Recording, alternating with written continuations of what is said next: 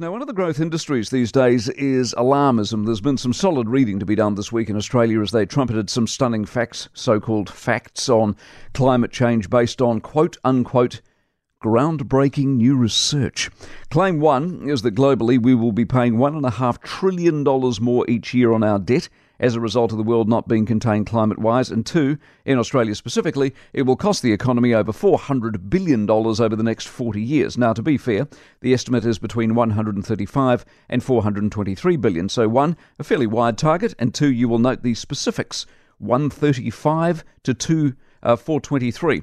What an amazing talent to be able to bring the estimate into within a million or so, 40 years out from the actual event. Tourism will be damaged because people won't come, because the beaches won't be there. Think about that just for a moment. The beaches won't be there. What an astonishing thing to claim. Perhaps even more astonishing is the Treasurer has embraced this report and will be using it as part of his ongoing thinking in terms of the Australian economy, which leads, I would have thought, to a question or two around just how much energy do you want to put into scaring the bejesus out of people? How much do you want to hobble your economic prospects by accepting as gospel what must surely be little more than a guess? Forecasts, as we have learned over and over during the COVID period, are famous for being hopelessly wrong. Treasury here forecast in May, as part of the budget, a series of numbers, whether it be debt or tax paid, that are now, we learned this week, just 2 short months later, completely and utterly wide of the mark. And we think we can nail down a number 40 years down the track, do we?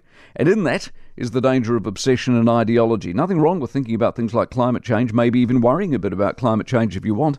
Just this week, we've seen the Auckland flood damage buyout deal. On the back of the Hawke's Bay flood damage buyout deal. Disruption is real. Storms are real. Change and an element of upheaval for some seems an increasing reality. But setting off the alarm screaming fire 40 years in advance and taking into account no real estimates of scientific advance and what might be that we haven't even thought of yet strikes me as ever so slightly premature, if not immature.